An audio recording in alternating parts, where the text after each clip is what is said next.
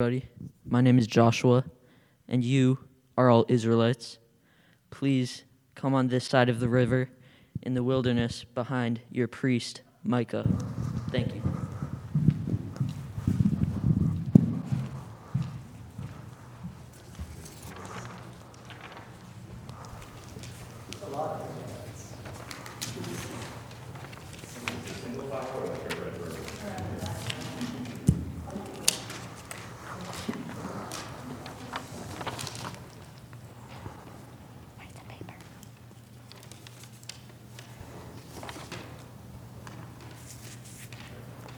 One.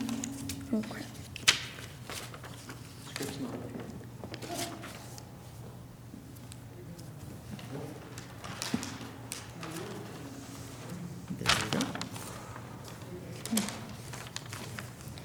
The people of Israel were ready to finally go to the land that God had promised them, but first they had to cross the flooded Jordan River. And then deal with the people on the other side in Jericho. Joshua, today I will do wonders that will begin to show the Israelites that you have my special favor, that I am with you just as I was with Moses before you. At your command, the priests will carry the covenant chest into the edge of the Jordan water, and they are to stand there in the Jordan waiting. Come closer and hear what your God, the Eternal, has to say. Today you will see a sign that the one true living God is present among you. The covenant chest of the Lord of all earth will pass in front of you into the Jordan River. During harvest time, the Jordan is swollen, running over its banks.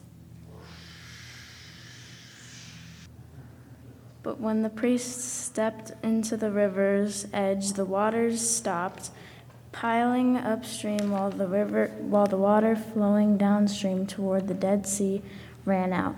Then the Israelites crossed the Jordan opposite the city of Jericho, walking on dry land, just as Moses had led their ancestors from Egypt. While the Israelites crossed on the dry riverbed, the priests who carried the covenant chest stood firmly in the middle of the Jordan until the last Israelite had crossed over. Go back into the Jordan riverbed to the covenant chest of the Eternal your God, and each carry a stone upon your shoulder, so that we may build a memorial of this day. Someday, when your children ask you, "Why are these stones piled up?" you will tell them how the waters of the Jordan parted as the covenant chest of the Eternal One crossed the river, and these stones will fix that memory for the Israelites forever. The priests who carried the chest stood in the Jordan until all the people had hurried across, until all had been accomplished that the Eternal had Moses had until all had been accomplished that the Eternal and Moses had commanded Joshua to tell the people. Command the priests who are carrying the covenant chest to come out of the Jordan. Priest, come out of the Jordan. As soon as they had stepped out of the riverbed, the river was filled and overflowing just as it had been before. The Israelites crossed the Jordan on the 10th day of the first month and camped at Gilgal on the eastern edge of Jericho. This was where Joshua set up the 12 stones from the Jordan riverbed. He summoned the people of Israel. Someday your children will ask you, "What do these stones mean?"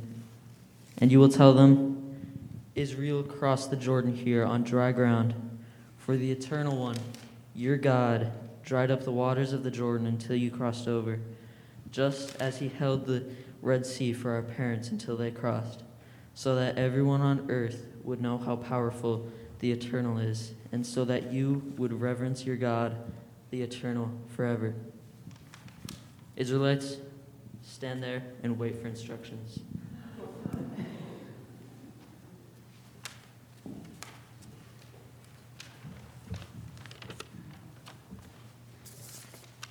The Israelites in this story wanted to remember what God did for them. What they had were stones to pile up to make an altar to remind them of the miracle that happened by the river so they could tell others.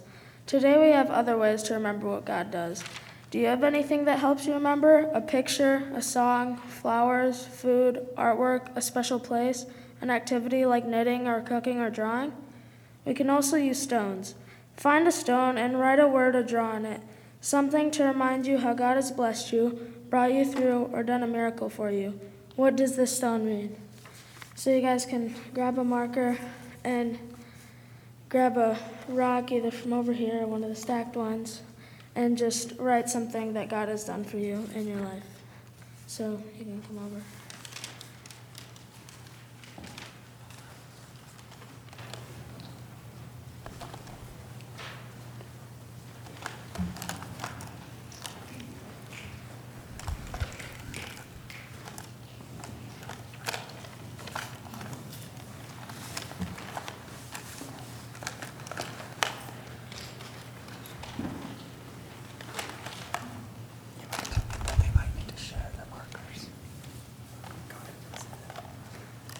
People might have to share the markers as well, so there might not be enough for everyone. So.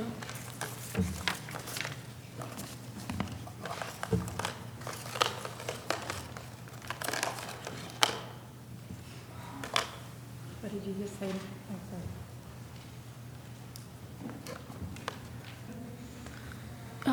After you're done writing whatever it was on your rock, you can just keep it. So yeah.